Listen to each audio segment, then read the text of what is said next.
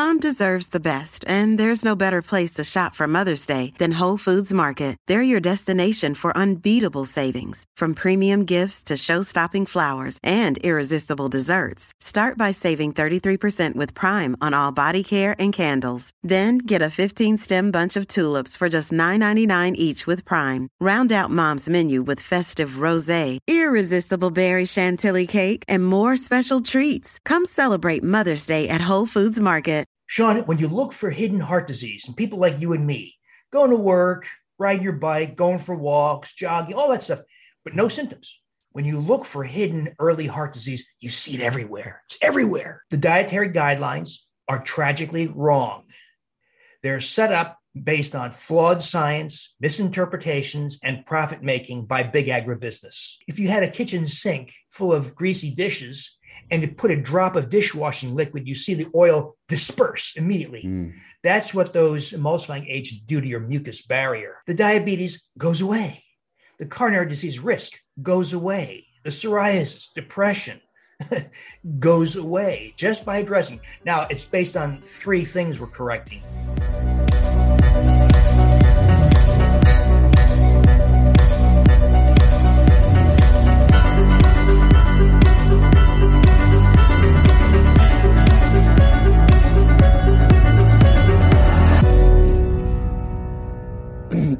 I don't hear stories often of a cardiologist all of a sudden deciding to specialize and become an expert in gut health and microbiomes. What's kind of the behind the stories there of how you decided to make this first pivot in your career, or maybe it was the second, I'm not sure.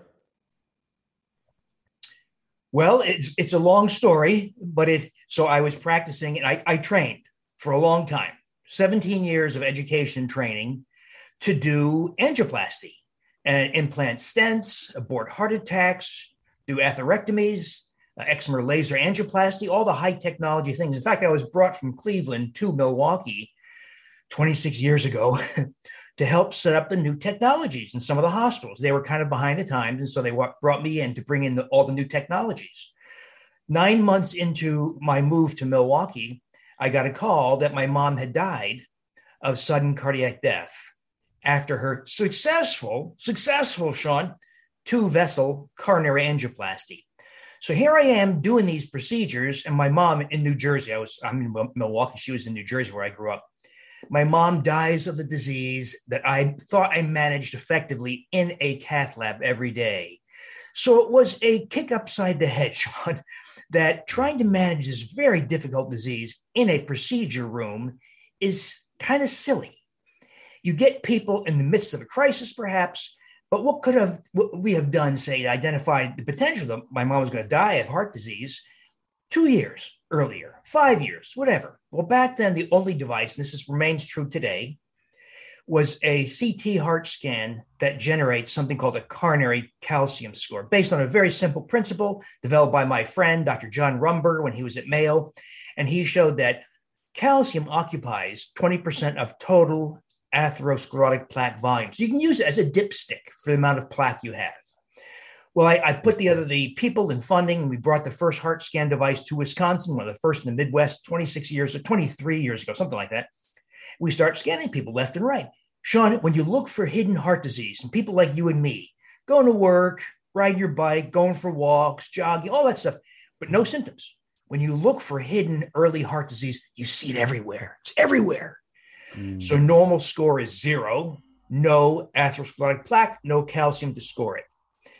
But we're scanning people, everyday people, you and me, scores of 300, 500,000, terrible scores. Well, back then, this is many years ago, we put people on baby aspirin, a statin cholesterol drug at high dose, a low fat, low saturated fat diet, right? Exercise program. We help publish these data. If you do nothing, those scores go up 25% per year. If you go on baby aspirin, statin cholesterol drug, low fat diet, exercise, it goes up 25% per year. Has no effect at all. Right. Well, what do people do? They're panicking, right? They're freaking out. They say, what do we do? Well, some of my colleagues, of course, they love this because they use people who are frightened and persuade them to have procedures. It's wrong. It's actually malpractice, but it's done every day.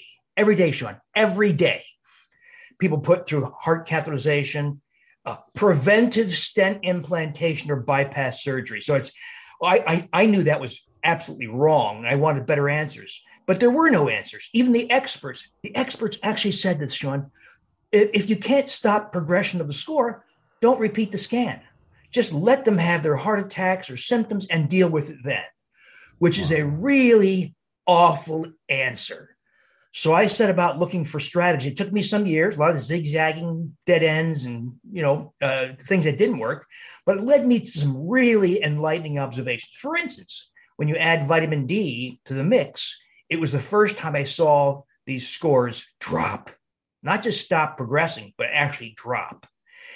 But the other thing I did was, it was clear that this idea of reducing cholesterol is a ridiculous idea. It's outdated. No, it should have been rejected decades ago, but it's been kept alive by the pharmaceutical industry, who profits from this false notion that cholesterol causes heart disease. Because they're selling cholesterol drugs. Yes. Uh-huh. Right. Cholesterol is a component of the particles in the bloodstream, the lipoproteins, the fat-carrying proteins. It's a component of those particles that cause heart disease. Well, you can measure those lipoproteins. You'll see right away that the driving force, and this is not my data, there's other people's data, like Ron Krause from University of California, Berkeley, Hopkins. People have published a lot of data on this, University of Toronto. There's a wealth of data to show us that high cholesterol is not the cause. Among the causes is an excess of small LDL particles, for which cholesterol is an indirect and crude marker. So we can actually measure the particles. And so these people have really high levels, 1,800, 2,000, 2,400 nanomoles per liter, particle count per volume.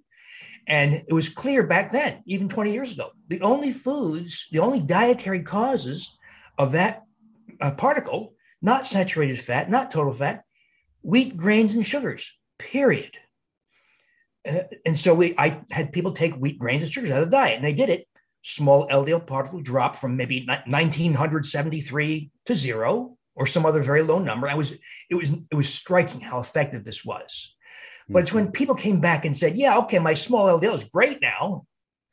Maybe my coronary calcium score dropped by 30%. And I feel great, but you didn't tell me I would lose 73 pounds. In the US, people are massively obese. So they have room to lose 73 pounds, not so much where you are. Right. They say things like, my rheumatoid arthritis is almost gone.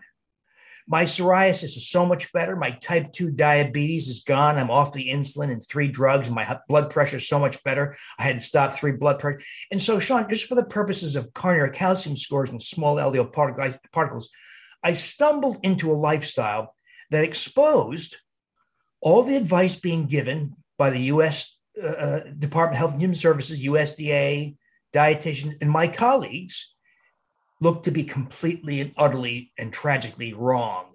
And there's been no looking back since then. I've watched other people do this. I've watched, I don't know, we're into millions now, but hundreds of thousands of people who've done this with extraordinary results.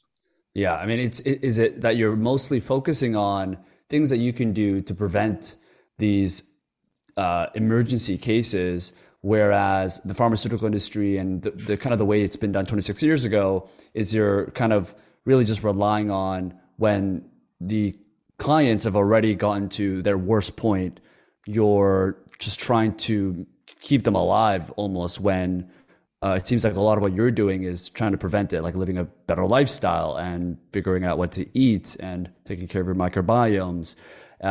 Similar to how we kind of look at, I guess, vaccines in some senses, like a lot of people that are healthy and are fit and skinny and all these different things are less prone to having, effects to COVID and all these different things. So it seems like that was kind of the shift for you. Is that right?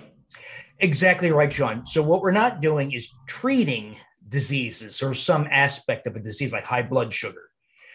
I'm asking, what are the factors in modern people that allow diseases like hypertension, coronary disease, psoriasis, seborrhea, rheumatoid arthritis, depression, etc.? what are the situations, the phenomena that allow those conditions to emerge in the first place? And for a long, long list of conditions, modern conditions, they just go away. The diabetes goes away. The coronary disease risk goes away. The psoriasis, depression goes away just by addressing. Now, it's based on three things we're correcting. One is diet. We're removing the things that humans simply are not adapted to consuming. We're told that humans have been consuming wheat and grains forever. No, they have not. It's a recent addition, and then agribusiness got in the picture and changed wheat and grains dramatically. Massive. When was that change like that happened? In the 60s and 70s was the science, and then it became essentially ubiquitous in about the mid 1980s, so that every loaf of bread, bagel, baking mix, pizza crust, everything was made from what's called high-yield semi-dwarf wheat. It's a strain of wheat that stands about 18 inches tall, not 5 feet tall like we think of wheat, has a very thick stalk, large seeds, large seed head, and is biochemically and genetically extremely different from conventional wheat. Modern wheat has always been a problem for humans. Even the first humans who consumed wheat had all kinds of health problems from it. We know that with confidence. But it was when agribusiness changed wheat and then put it on all shelves in the 1980s. This is true essentially throughout the world. And that's because that strain of wheat was not created for evil purpose. It was created to increase yield per acre. It had good intentions in mind, Sean. It was meant to help feed the world. And the yield per acre did indeed go way up, 4-fold, 6-fold, 8-fold. And it really helped feed people in Bangladesh and Somalia and places like that. But it also was very different from its predecessors, from traditional strains. And it has a whole long list of adverse effects on modern humans that we see just by looking around us. And I did not appreciate until I had people take it out of their diet. And I saw health return to a magnificent degree. In terms of how wheat initially got introduced before agriculture really stepped in, was that mainly because wheat was relatively cheap to grow compared to, let's say, meat or like hunting for meat? And that's how humans initially got introduced, because even at that point, like in order to feed more people, it seems like the core was like you're trying to feed as many people as possible for the lowest effort and cost. Is that the same premise basically? But agriculture, because of human population going up so high recently, that we had to, agriculture was introduced to even exponentially increase that and affect the nutrition deficiency of food. That's among the reasons. There's also reasons that people like it. They like the taste. There's also something in wheat, especially modern wheat. It's a protein called gliadin. So one of the things it helps understand all these issues, Sean, is that wheat and grains are seeds of grasses. That's what they are. They're actually seeds of grasses. Well, humans just are not equipped. We don't have the digestive enzymes to break down the proteins in seeds of grasses. One of those proteins is the protein gliadin. And so, if you ate a piece of pork or an egg, your body digests the proteins down to single amino acids. That's how that's how it becomes skin and bone and muscle. Well, when you eat the gliadin protein of wheat, you can't break it down to amino acids. You break it down to 4 or 5 amino acid long fragments or peptides. And these gliadin-derived peptides have opioid properties. They cross into the brain and they stimulate appetite and cause addictive relationships with food. So that's why it can be tough. I say to somebody, it's time to get rid of the wheat because you have high blood sugar, type 2 diabetes, and autoimmune disease, coronary disease, small LDL particles. And they say, oh, no, I can't. Because if I don't have wheat for a few hours, I'm going to get shaky. I'm going to start to have panic attacks and opioid withdrawal syndrome. It lasts about 3 to 5 days. But when people do that, when they have the motivation and fortitude to do that, they are magnificently freed of a huge, long list of health problems. But you make a good point. Wheat, as well as corn, soy, and some other commoditized products, feed the world. And it has been the reason why population has been allowed to expand to 7 billion people being fed on these commoditized monoculture type crops that put a lot of money in the pockets of big agribusiness. But it's wrong, Sean. It's wrong. And while we may eat to survive another week, month, year, we pay a huge health price. So, but you don't appreciate that till you take it out. Are there ways, just like the way we genetically modify foods and add chemicals or proteins, enzymes, is there ways that we can remove that from wheat such that people can enjoy the taste, which is why most people eat pizza or bread, but also not be affected by that because of the lack of compatibility of how humans digest? So that has sparked a return to traditional strains of wheat, like einkorn, emmer, spelt, etc. But here's another question that kind of casts light on this. What happened to the first humans 10,000 plus years ago in the Middle East who consumed einkorn wheat? So einkorn wheat is the great ancestor of modern wheat. It's a 14 chromosome plant. By the way, modern wheat is a 42 chromosome plant. In other words, it's completely different.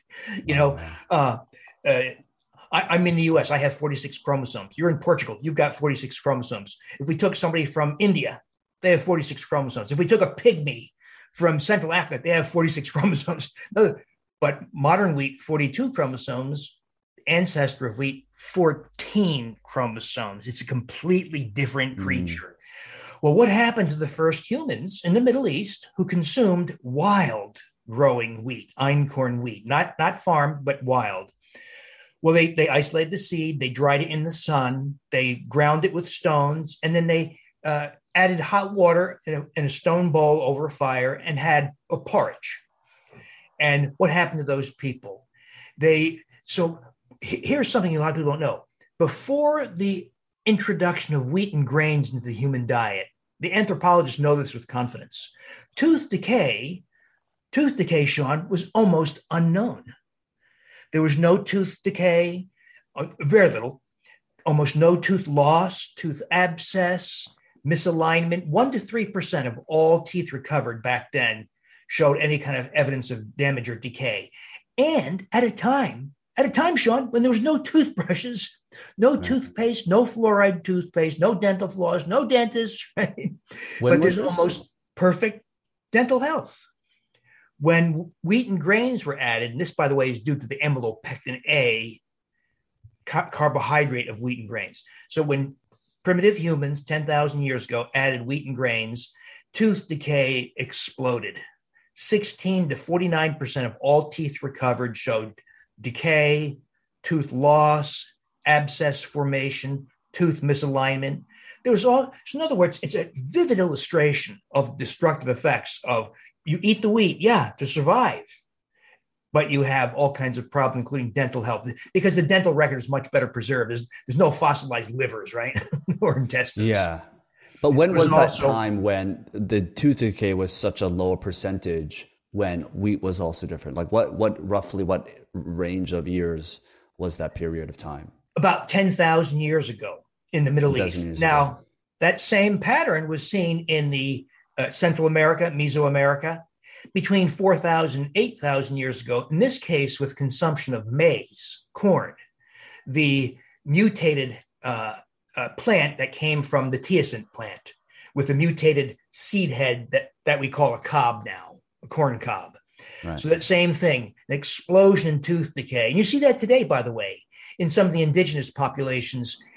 This is true in Central America, Southwest US. It's true for the Maori, New Zealand, the New Guineans in the highlands. It's true for the Hadza in Tanzania, the Maasai in Kenya.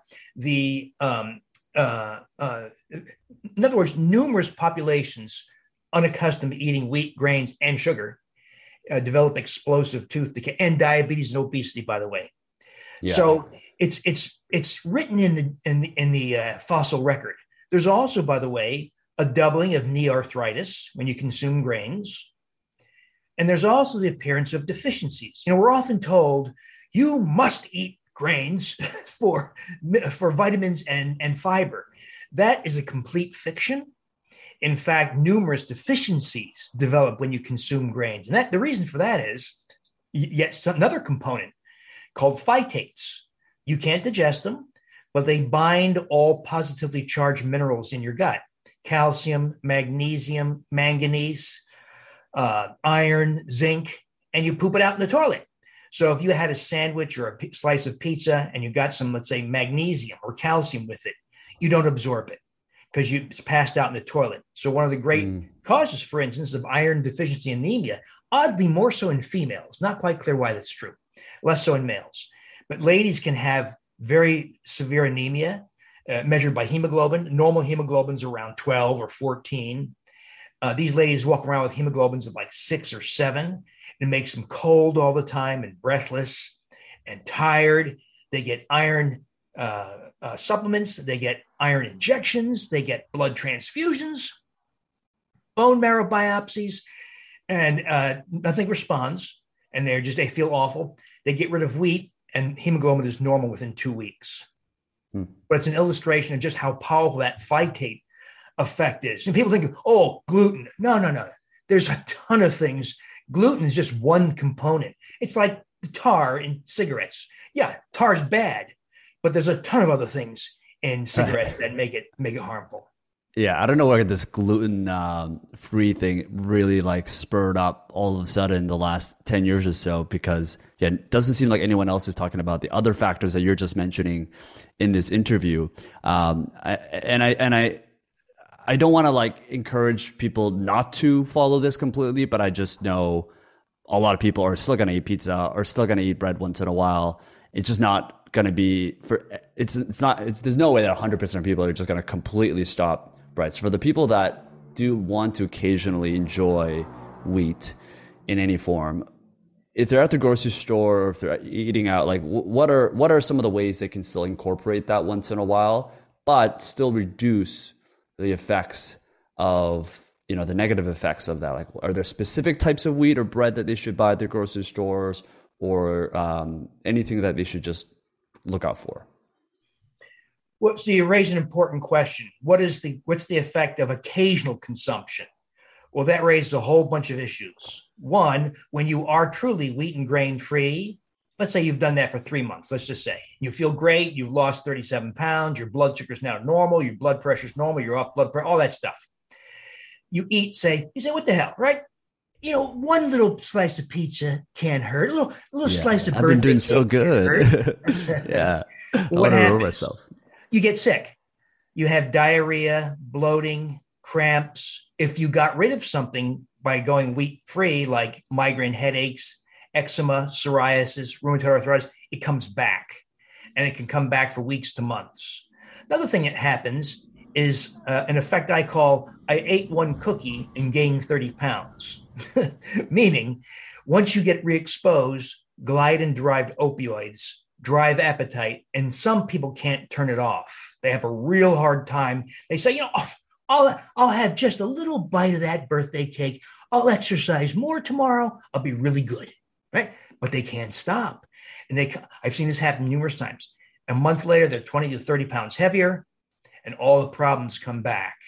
Another thing to know, my perspective on this, Sean, came from coronary disease, which is a very serious disease, right? People die of this all the time. It's just in the world, it's the number one killer of men and women in the world. Yeah. Well, when you consume the amylopectin A of wheat and grains, that small LDL particle that is a very potent cause for heart attack and heart disease, persists for a week. In other words, if I had fat, bacon, pork fat, whatever, it provokes large LDL particles that don't cause heart disease because the liver recognizes it, and it's cleared within 24 hours. When you eat something with the amylopectin A of wheat or grains, it provokes formation of a small LDL particle. That particle has a different surface conformation, and the liver doesn't recognize it and doesn't clear it. So it goes around and around in your circulation for about 7 days. In other words, if you have an indulgence like that once a week, you've got cardiovascular risk, high cardiovascular risk, 52 weeks a year. And there's some other reasons why. In other words, if you look beneath the surface of, I'm going to be gluten-free or that kind of, you start to see just how many critical problems there are. And you know what? Sadly, you're right. Not everybody's going to do this because especially it's worse in the US. People say, I can't be bothered. Just give me my blood pressure medicines, my metformin, my glucophage, my insulin injections. I'll just take the drugs. But now, the thing to remember is when you have those diseases of civilization, that's what the anthropologists call all the diseases that afflict modern people, the diseases of civilization, that, by the way, do not affect people living, those indigenous populations, if they're unexposed to the Western diet. So some people don't want to do this. But, this is not, we're not legislating wheat and grain elimination. What we're saying is the dietary guidelines are tragically wrong. They're set up based on flawed science, misinterpretations, and profit making by big agribusiness. And so, but if you want the truth and you want to be freed of all the health problems that your doctor, by the way, the doctor has no idea. Doctors are not experts. In a perfect world, Sean, wouldn't it be wonderful if doctors were experts at nutrition and nutrients and the microbiome? They're not. They're sadly, helplessly ineffective and useless. You'll find this as you and your listeners get smarter and smarter about health, and you see the doctor, you start to realize, you know what? I know more about health than he does. He doesn't know anything. He's got a prescription pad ready to write you pharmaceuticals, and he knows how to schedule you for procedures. But if you said, hey, doc, tell me about a diet that's really ideal for health, and maybe address some of the nutrient problems we have in the modern world. And what about the condition of the modern microbiome that plays an important role in all aspects of it? Don't waste my time. Did you consult Dr. Google again? There's nothing wrong with you. That's the stuff you get from my colleagues. And so, sadly, I wish this wasn't true, the doctors have declared themselves ineffective and useless. Is that a lot of the reason from pharmaceuticals sponsoring the curriculum for doctors going to medical schools and recommending these regimens? Absolutely. So when I first started practice many, many years ago, I grew up as a really poor kid on the East Coast, single mom, two sisters. We lived in a one-bedroom house, a dirt yard. We were poor. So I put myself through all those years of education training, stacked up a lot of loans and that kind of stuff. So when I got out and practicing, and I had sexy ladies in miniskirts saying, Dr. Davis, do you want to go to dinner? Do you want to attend an all expense paid trip to Orlando? Back then, you bet I do. They would lure you with sexy girls to go to these conferences. Oh, absolutely. Or guys in three-piece suits, it depends on who they're trying to sell to. And by the way, that's for the medical device industry, which is far worse than the pharmaceutical industry, but you don't hear much about that. But it's also true with the pharmaceuticals. They're very good. Sean, they're very good at playing on human nature. If a young guy working hard is presented with sexy women or ladies with sexy guys or whatever your preference is, you take the bait. At least I did in the beginning. And I started to realize this is stupid. This is corrupt. This is wrong. So I stopped doing it after a brief time, but it became clear what they were trying to do. But you're exactly right. That is what drives practice behavior. It's not reading scientific studies. It's not weighing the evidence. It's talking to the sexy sales rep who's hawking their product. Yeah. I mean, if you look at the pharmaceutical industry as a whole and their function, it is playing on human nature at its very core, which is it's a lot easier to pop a pill when you want, let's say, to go to sleep or to get rid of your fats or cholesterol, than to lead an entire lifestyle from morning to day, watching what you eat, knowing what to buy, and doing your own research. I mean, let's face it, it is a lot easier. And that's why people like yourself is so critical to helping educate people around how to do this easier. So yeah, this is really great stuff. By the way, Sean, what you're doing, you and other podcasters and other people who are in social media, has become so important. Because I don't know if you've noticed this, your listeners have noticed this. People like me and you can no longer get on major media, especially in the US. Because in the US, there's direct consumer drug advertising on TV and other media. Mm-hmm. Yeah. So if you say, hey, all those drugs the doctors are dispensing, they're not really necessary. If you take on a program of health, you can't say that on TV anymore. Right, because they're losing their advertisers. Yep. It's antagonized the advertisers. This has been going on for about 7 years now. Huh. Wow. Yeah. That's a revelation for sure. Microbiomes and gut health.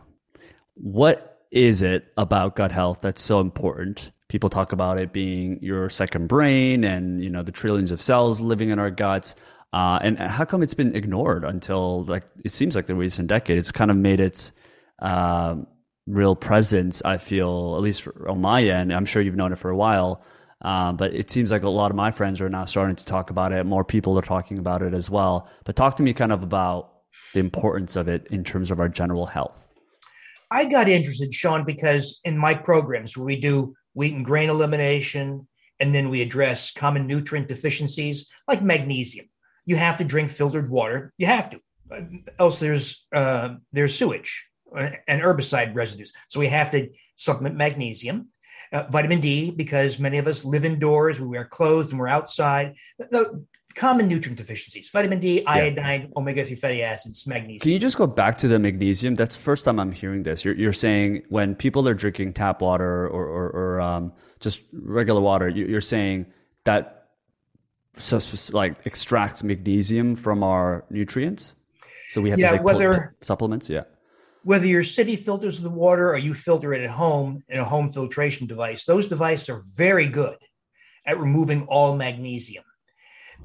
So you and I are supposed to get up in the morning and go to the river or stream and drink water that's been flowing over rocks and minerals rich in magnesium and other minerals. Well, we can't do that. So we drink filtered water that has no magnesium. Well, that over many years causes bone thinning, osteoporosis, osteopenia.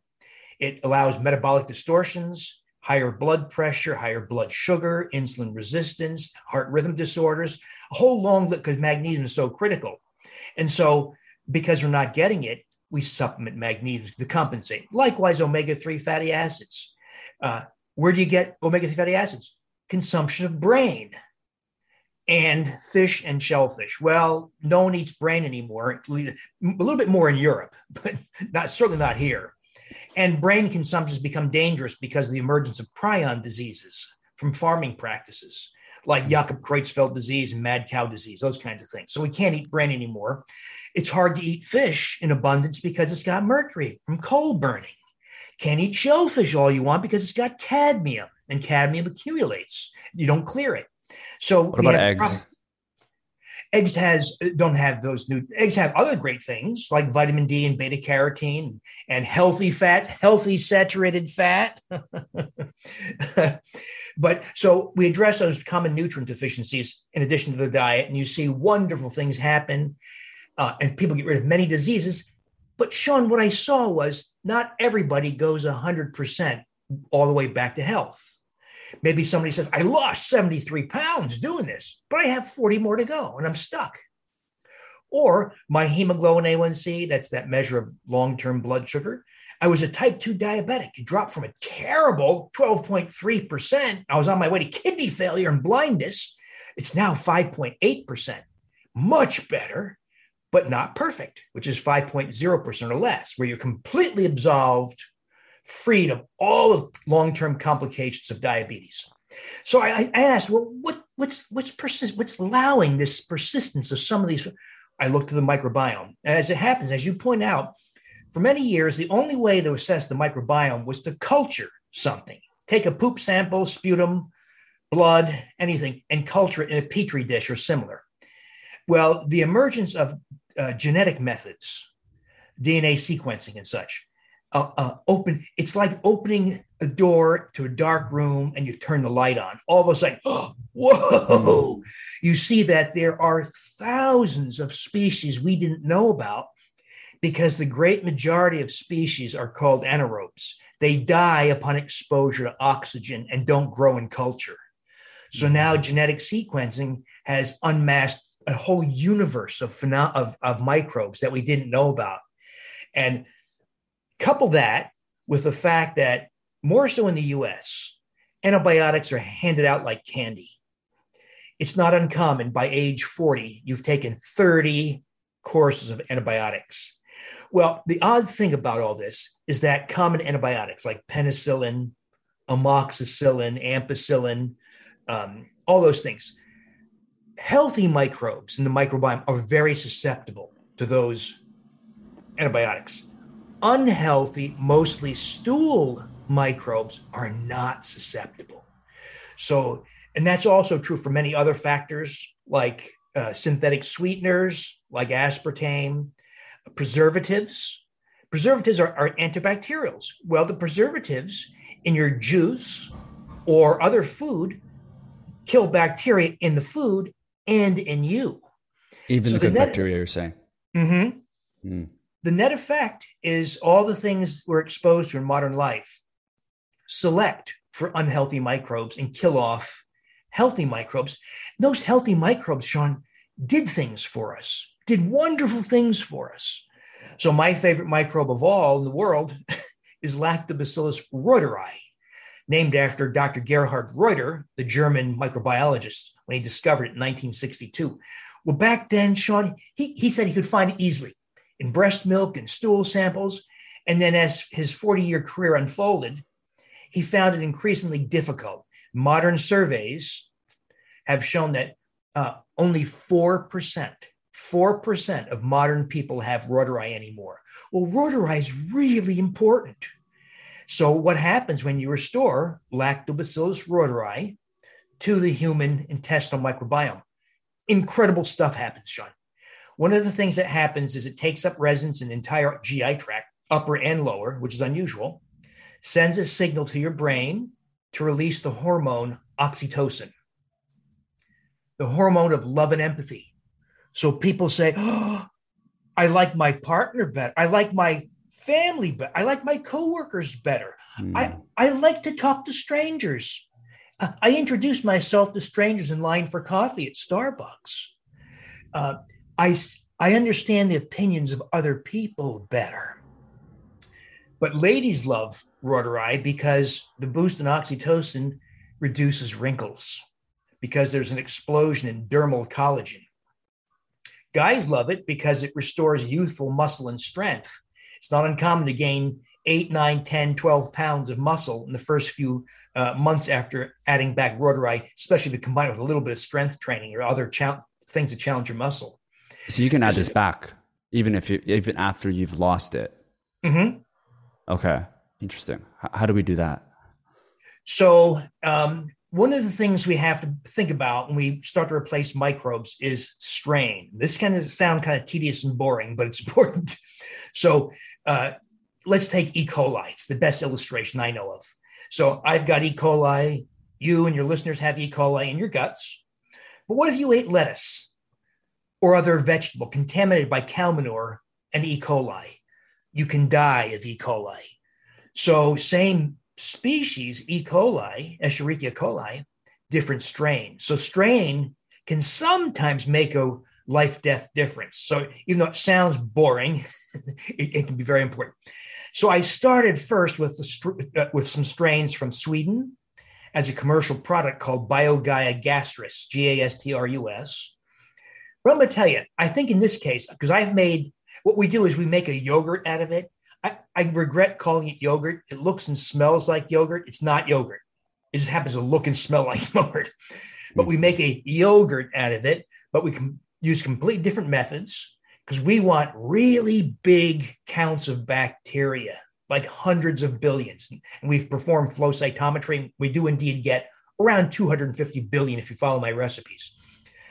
So now I've made yogurt with reuteri with 8 different strains. And Sean, I can tell you, now this is just personal anecdote.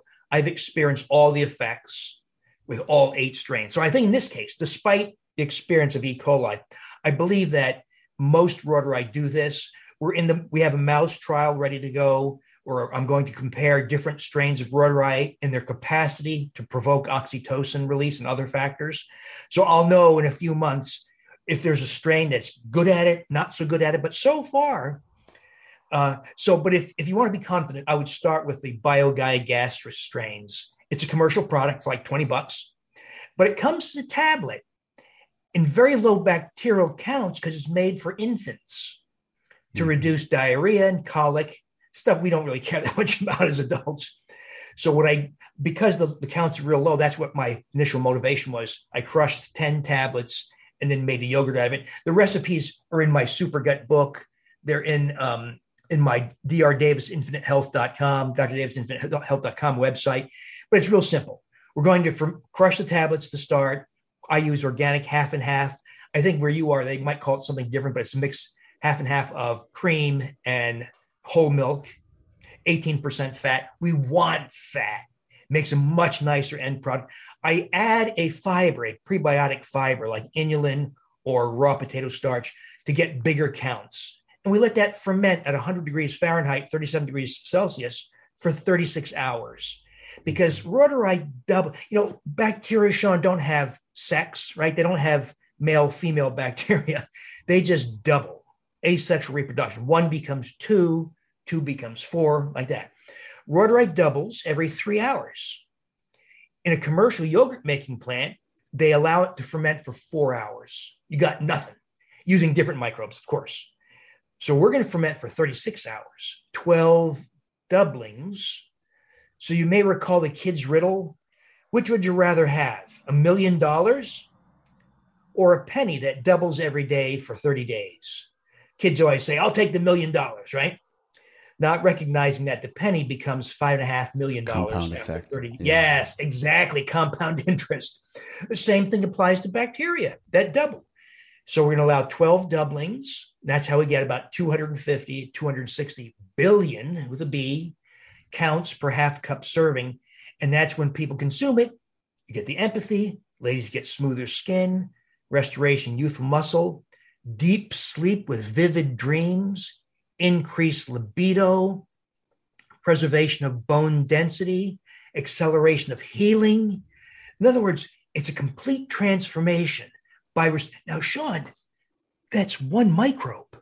That's one microbe in this hat. Now, it's my favorite microbe, but it gives you an extraordinary panel of benefits. And it's a supplement, you're saying, at the end of the day. It's a tablet that you consume, and you have to get it at a pharmacy or a website somewhere that you can order online. There's no natural foods that we can eat and that everyone has access to at the grocery store to be able to get that specific microbe. Yeah, you have to actually buy the microbe the BioGaia, BioGaia, Gastrus, Gastrus. You get it on Amazon. I don't know where you get it in Europe. You probably get it from Sweden, by the way. That's where it comes from. In the US, there's a company called Everidis, Everidis, that is a distributor in the US. You can get it pretty easily. But as I mentioned, it's made for babies. So so the dose is very tiny. And if you took the tablets, I know people have done this, but they have to take 100 tablets a day. And it's ridiculous. You can't do it. Because what we're doing when we do this yogurt is we're increasing the bacterial counts 1,000-fold. No one wants to eat 1,000 tablets, right? So it'd be expensive and you probably get sick. So we start with the tablets. There's another product that I'm associated with called LR Superfood, but it's only US. It's not sold. Now, if you want to take a chance, you can look for other strains of Lactobacillus reuteri, and they're out there. You can buy them. The one strain I would ask you not to use is the 30242. And these strain designations, Sean, are a pain, but I don't make this up. There's a strain designation called NC. It's called NCIMB 30242. I wouldn't use that one. It's very popular, but it has some properties that I don't think are very good. Yeah. Maybe it might be worth to just talk about general state of gut health. I know some people may have heard about gut health, but perhaps they don't know some of the steps they're taking or some of the things that they should even avoid around just overall gut health before they get into the specialized microbes that they might be missing. Number one, is there a way to measure your current state of gut health today that's easily accessible for everyone to know at least how healthy is your gut health?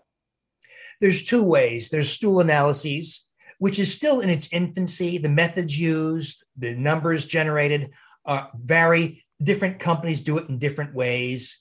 We even did this. We submitted 4 samples from the same bowel movement. One of my followers did this One of my staff did this and submitted to 4 different testing. We got 4 different, wildly different results. So there's still some problems. It can still shed some light. So stool analysis can help. But bear in mind is the microbiome we're mostly interested is in the small bowel, not the colon. When you look at a poop sample, that's a colon sample. So it does not reflect necessarily what's going on in the very important small intestine, 24 feet of small intestines. So there's some issues with stool analysis, but it can be helpful. The other thing you can do is test breath for various gases. So do I have my device here? You can do this in a laboratory, or you can do it with a home device. This is called the AIRE device, AIRE, invented by Dr. Angus Short in Dublin, Ireland. He did this, he made it for his wife. You blow into it, it registers hydrogen gas levels on your smartphone. Well, he thought it was because his wife had irritable bowel syndrome, bloating, diarrhea, gas, and was told to go on a low FODMAPs diet, a low fiber, low sugar diet to reduce her symptoms. Well, he saw how tough it was for her, and she'd trip up and have a lot of gas and bloating. So he invents this device to tell her if she slipped up. And then he released it in 2018. I got a hold of it and I called him up. I said, Angus, that's not what this is. I'm telling the inventor, Sean. He's a good guy. He's my friend now. That's not what this is. This is a mapping device to tell you where in the human gastrointestinal tract microbes are living. But there's a specific way to do that. And that's so the instructions don't come with the device. It's in my Super Gut book. I lay out the rationale and how to use it. Now, Angus understands this now. They're changing direction, but they have some regulatory restraints on changing directions.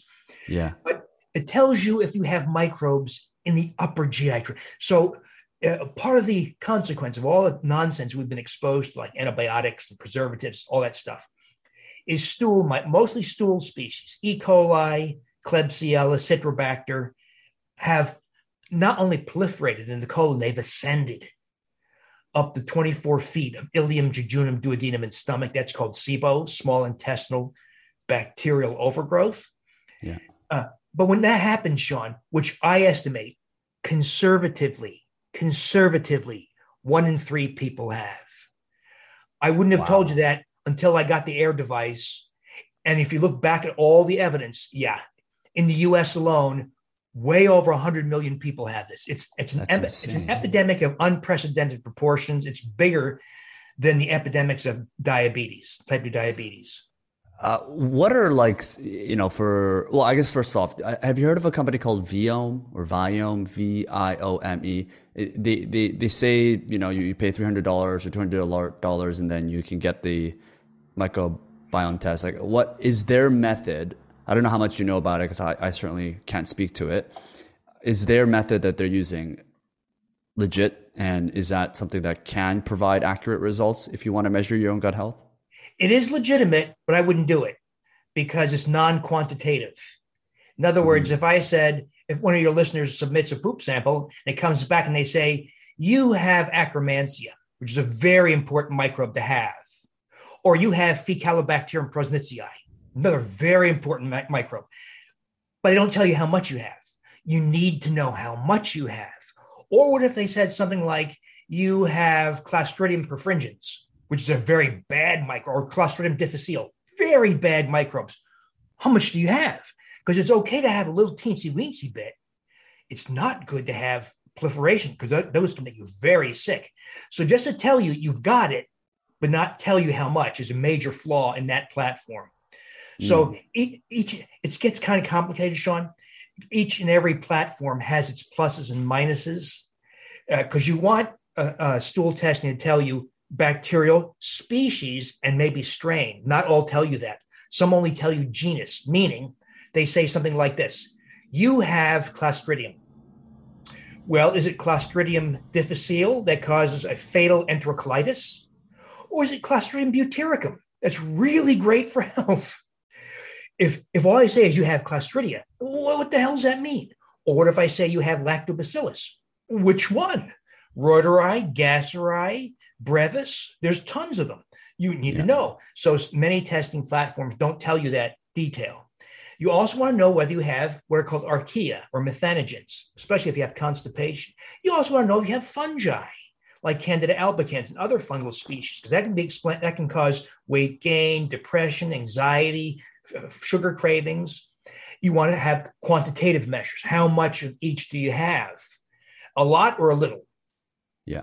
And there's some other measures you can get in stool tests. So it varies from test platform to test plan. It gets kind of complicated. In my super gut book, yeah, go ahead. In my super gut book, I do lay out some of the pros and cons of some various testing measures. Yeah, I guess what I was going to say that it could help is if you don't have it. If they say that you don't have, you're missing this healthy microbiome or this part, that's like black and white. So in that case, that's where a test like that could be useful for a lot of people, I would imagine. Good point. Yes. Lacking something, but you'll have to know which ones to look for that are not there. Yeah, exactly. That's where your book comes in, Dr. Davis. So beyond the test, beyond the overall test that you have to do, are there just symptoms that we have? You mentioned irritable bowel syndrome as one of the things of unhealthy gut, or potential one of the options. Are there any troubles or sicknesses or illnesses that may be chronic that people are facing today that can lead to, hey, this is probably an issue with my gut, not some pill I have to take, and now it opens up the journey for them to work on their gut health? You know what's amazing is that virtually all common chronic modern diseases are either caused or worsened by a disruption of the microbiome. So disrupted microbiome contributes to high blood sugar, type 2 diabetes, coronary disease, atrial fibrillation, hypertension, Alzheimer's, dementia, Parkinson's disease, Graves' disease, Hashimoto's. In other words, long everything. Yeah, but it's that important. It's that important. Yeah. I think one way to look at this is what conditions, what phenomena, what symptoms suggest that very severe form of disrupted microbiome, SIBO, where there's 30 feet. 24 feet of small bowel, 4 to 5 feet of colon, filled with proliferated, mostly stool species. So you can imagine 30 feet of microbes. They only live for a few hours. They don't live for decades, just a few hours. So trillions of microbes turning over rapidly in the human GI tract. When they die, a lot of their breakdown products in their cell walls are released, and then some get into your bloodstream. That's especially true when they live in the small intestine, because the small intestine has a much thinner single layer mucus barrier compared to the colon, which is a much thicker 2-layer mucus barrier. So 30 feet of microbes, leaky gut. That's right. Okay. And the entry of breakdown products of bacteria called endotoxemia. But that's how, when people understand that, it explains how microbes in the GI tract can be experienced as depression or Alzheimer's dementia in the brain, or as muscle and joint aches of fibromyalgia or restless leg syndrome, or skin on the skin as psoriasis, seborrhea, eczema, and rosacea. In other words, bacteria can export their effects to other parts of the body, but then you start to realize, wow, is there a disease not affected by the microbiome? Of course, there are infectious diseases and injury and genetic diseases. Yeah. But all the diseases we're familiar with, high blood pressure, coronary disease, obesity, type 2 diabetes, autoimmune diseases, neurodegenerative diseases, these are all either initiated or worsened by the microbiome. So it's safe to say you shouldn't look for these negative symptoms to appear in your life to start improving your gut health. This is supposed to be something that everyone, no matter where you live, who you are, how old you are, it should be something that we primarily focus on improving at all times and optimizing that. That totally makes sense. Absolutely, Sean, because I think sadly in a modern world, there's so many factors disrupting human microbiome. It could be something as benign, seemingly benign, as the emulsifying agents in ice cream. The polysorbate 80, carrageenan, and carboxymethylcellulose added to keep you've done this, right? You had ice cream, it was delicious, and you let it melt, then you refreeze it, and it separates. And it's ice and this awful solid stuff. And so they add emulsifiers to keep it mixed, not because they're evil, they're ignorant, but they add it to keep it mixed. Well, that emulsifies the mucus barrier. Just like if you had a kitchen sink full of greasy dishes and you put a drop of dishwashing liquid, you see the oil disperse immediately. That's what those emulsifying agents do to your mucus barrier. And when you do that, your intestines are unprotected, at least for a while, and bacteria can both invade the intestinal wall and their breakdown products or gain entry to the bloodstream. That's just ice cream, Sean. There's a lot of other problems, but you're right. It's a return to real simple foods, to meats, fish, poultry. And of course, part of all this is rejecting conventional dietary guidelines like cut your fat. No, eat the fat, eat the skin, save the bones and the tendons and ligaments, make soups or broths out of them. Eat the organs whenever possible. Vegetables, nuts, seeds, real food, not the stuff that has preservatives, emulsifying agents, synthetic sweeteners. Return to, of course, this is much better. They do this much better in Europe than they do in the US. Yeah, no, I agree.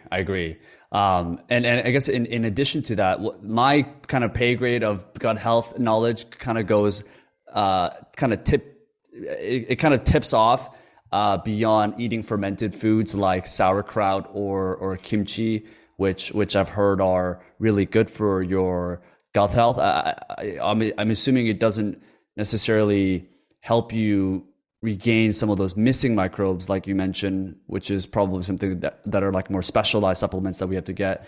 But I guess like our sauerkraut and kimchi are those things that you recommend just in our daily diets. And is there anything else that we can also eat that is going to be helping us with our microbiomes?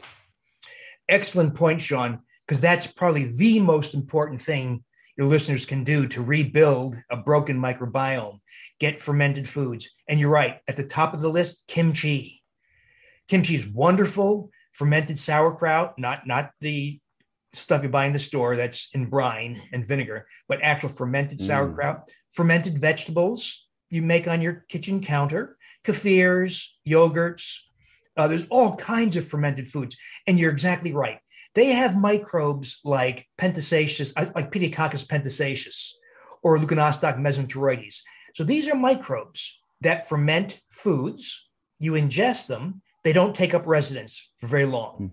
But their presence, it's not quite clear how this happens, but this is from the research of Justin and Erica Sonnenberg at Stanford. They did a very nice study where people who consume these fermented foods, it's not those microbes in the fermented food that take up residence, but somehow they make you receptive to regaining lost microbes. It's not quite clear how. Are they there, but they're latent in small numbers? Or are you somehow more receptive by touch and intimate contact with other humans or the environment? Nobody really knows what happens, but there's a bloom in healthy species when you consume fermented foods several times per day. It is a habit you have to get into several times per day. And it should be almost cost-free because you can make these things on your kitchen counter. Like I ferment many times, sliced red onion, cherry tomatoes, some mushrooms, in brine, of course, filtered water, no chlorine, non-iodized salt, nothing that's antimicrobial. And then let it sit on the counter for 4 or 5 days. Yeah. At room temperature. You have to make it sure it's not contacting air. And there are various ways to do that. And you eat that, and it has spectacular effects on health. When you're talking about antimicrobial, I don't even know if I said that right or not, but the types of water that we drink, so no tap water, but what if we were to boil water that we get from tap water? Does that remove the magnesium as well? Is that not as good versus buying mineral water from the grocery store? So it won't get rid of the magnesium. You actually want the magnesium. But there is no magnesium to start with in tap water. Oh, so you can't. But there's chlorine. So you can boil for several hours and get rid of the chlorine. It's really kind of a pain. Now, where I am, they don't use chlorine. They use chloramine, which even if you boiled it for 3 days, Sean, does not go away. Oh my God. So you just buy it at the grocery store? Like, how do you get water that's really good for you. You have to filter your water. It's a sad fact that you have to filter your water. There's too many contaminants in water. So there's a lack of nutrients like magnesium, but there's bad things in it also. There's radon, there's industrial compounds, there's a long, long list. So you have to find like a reverse osmosis or activated charcoal type filter. There's a bunch of these things now, but you have to filter your water. Okay, so you just filter it and then you take supplements of magnesium, or you try to get it in food. So you just don't rely on the magnesium in tap water. Okay. I wish I could say, Sean, go to the river and drink that. You can't, right? You can't do it. Yeah. Not all of us can, unfortunately. Well, Dr. Davis, this has really been eye-opening. Like I thought I knew some stuff about gut health, but clearly there's a whole world that even experts like yourself are still discovering as more research and studies are showing up. So it seems like it's a really exciting time for people that are working on microbiomes and gut health in general. But one of the questions I have for you is, when you're looking at, because I love to just ask experts to reflect back on their own personal routines and see how people can learn from other people's experiences. When you're looking at, like, from the moment you wake up to the moments that you go to bed, are there things that are kind of musts or non-negotiables for you that you tend to do that helps with gut health, that you can think back and say, okay, I'm doing this because of my gut health? For example, filtering water could be one of them, or supplements that you might take, or stuff like that. Or can you kind of go through some of the things that are like really big impacts for you? Mm-hmm. So returning to natural foods in their original form, not cellophane wrap, microwavable, served to you through a drive-through window, all that stuff, which is far worse in the US, that's overly industrialized. So return to just foods that aren't changed. Eggs, avocados, real food. That's a big deal. Filtering your water, too many contaminants, adding back the nutrients that you don't get in modern life, magnesium, because we have to filter our water. Vitamin D, big. And by the way, vitamin D has a major impact on the microbiome. It affects the intestinal microbiome, and something not often talked about, there's an epidemic of vaginal dysbiosis or vaginosis, disruption of the vaginal microbiome. And that has major implications, not just for a woman's genital and sexual health, also causes premature delivery of a child. Premature delivery before 37 weeks is catastrophic, especially when you're into the 34, 35 weeks. That child is not only going to live on a ventilator and have multiple rounds of antibiotics and have increased risk for something called necrotizing enterocolitis, which is fatal 30% of the time in a baby, but that child is going to have learning impairments, behavioral problems, psychological problems for a lifetime. So the 11% of children born prematurely often triggered by vaginosis, vaginal dysbiosis. Well, no one's found the right probiotic regimen to correct that. Vitamin D does. Isn't that incredible? Wow. It caused a complete shift in the composition of the vaginal microbiome. So vitamin D, omega-3 fatty acids that we don't get because we don't eat brain, and it's dangerous to eat too much fish and shellfish. So we take fish oil. Well, omega-3 fatty acids, that the entry of bacterial breakdown products into the bloodstream is facilitated by, let me restate that. There's an enzyme lining the intestinal wall called intestinal alkaline phosphatase, and it has the capacity to deactivate those bacterial breakdown products. Well, omega-3 fatty acids increase the of that deactivating enzyme. So it protects you from not complete, it's not a complete solution, but it's a partial solution. It reduces endotoxemia from bacteria. So the diet addressed nutrients lacking in modern life and fermented foods. Kind of the cornerstone of everything people should be doing. It's different.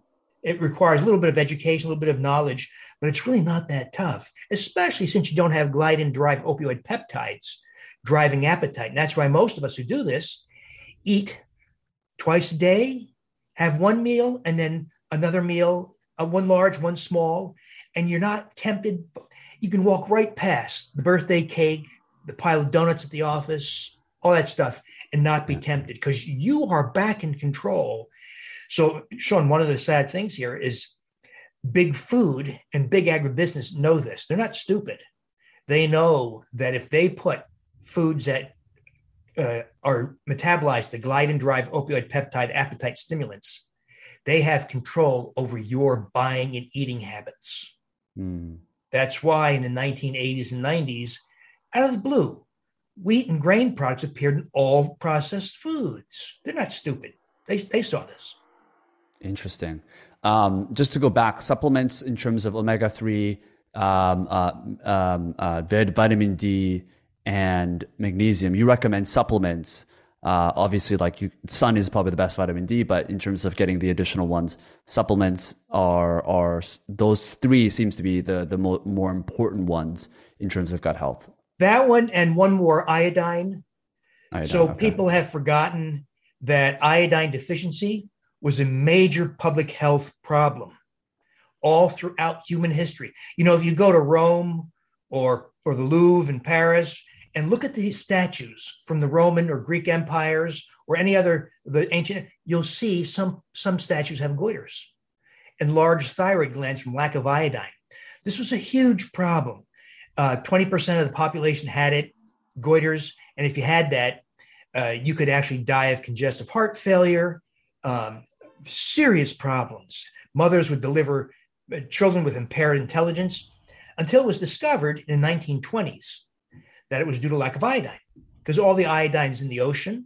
And if you live inland, there were pockets of populations in Europe, for instance, where the entire village was populated by tiny people who had very low IQs and they were funny looking, called cretins. That it was true in the mountains of Spain and France and Germany because they had no iodine. They were too far away from the ocean to get iodine. So many of us have forgotten this was a huge public health problem.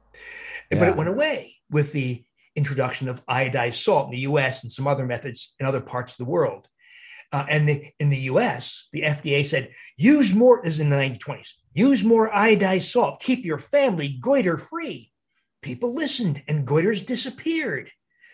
Overuse of salt, the FDA thought led to high blood pressure and other problems with salt and saying, quit using the salt. Even though they told us to do that, what they misinterpreted, Sean, was their dietary advice. Cut fat, eat more grains, causes insulin resistance, which causes sodium retention. The problem was not the salt. The problem was the diet, low in fat, rich in grains. So let's do the opposite. Let's not worry about salt. Use the salt you want. Get the salt. With iodine, without iodine. As long as you get your iodine from someplace. Don't cut your fat. Eat all the fat you want. Don't eat grains. And when people do this, by the way, in the first week or so, you actually have to hydrate more than usual and salt your food and water. Because if you don't, you can pass out. That's what that happened in the early days when I was doing this, because you're no longer retaining sodium. You have to, people who have high blood pressure have to actually anticipate this. They have to either reduce or stop some of the blood pressure medication, which you should do with your doctor's supervision, because some drugs can't just be stopped. And hopefully you have to find a doctor who understands, because a lot of doctors say, oh, once you're on those drugs, you can't get off. Yeah, you can. It's easy, but you need a doctor who's smarter than the average bear. But all that goes away. Sodium retention goes away. And so you can see what we're doing, Sean, rewriting all the rules of health. And because you and I are not interested in selling drugs. We're interested in health. That's what your listeners are interested in. Mm-hmm. But sadly, the message of health, the insight, understanding of health, typically does not come from the doctor, doesn't come from the pharmaceutical industry, doesn't come from the hospital. It comes from you, comes from me, comes from people talking, sharing the evidence, thinking about it, and putting it into practice. Yeah. I mean, it's great to hear from someone like yourself that learned the traditional rules and have gone through the whole process for many decades. And now you're stepping out instead of the audience and educating people in terms of how to rewrite the rules. So there's credibility because you've seen both sides. And I think that's why people listen to you and people will take your advice seriously. Well, Dr. Davis, this has been such a fascinating conversation. Obviously, I want people to check out many of your books. Number one, New York Times seller, the Wheat Belly and the cookbooks that you have. Your latest book, Super Gut, which is talking about the 4-week plan to restore your gut health. Where else can people learn more about you? So in addition to the books, my drdavisinfinitehealth.com, drdavisinfinitehealth.com is kind of the central place now. I've changed a lot of the sites I had, and that contains my blog now. It contains a membership site where typically once a week I do a 2-way Zoom, me and like 80 to 100 people. And we talk about all these kinds of things. I say, I made the yogurt didn't come out right. What did I do wrong? That kind of stuff. Or I took a form of vitamin D and didn't generate a rise in my blood level. All the little details, it's support. Because my interest is the same as your interest. And that is, let's help people get healthy because it's not coming from the healthcare system. I love it. I love it. Well, Dr. Davis, thank you so much for coming on.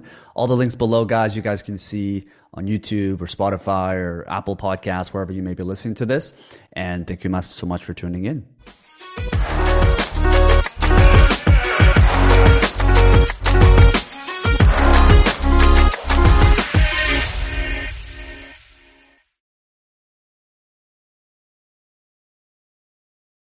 Thanks for making it all the way to the end of the show. Hope you really enjoyed our guest today and that you took one thing valuable from our conversation. If you haven't already, I would love it if you could leave a quick rating or review on whichever network you're listening to the show, and share this episode with one friend if you found it valuable. And if it's something that a friend, a family member, or just someone that you care about could find a little bit of insight from what you learned today. All right. Ciao.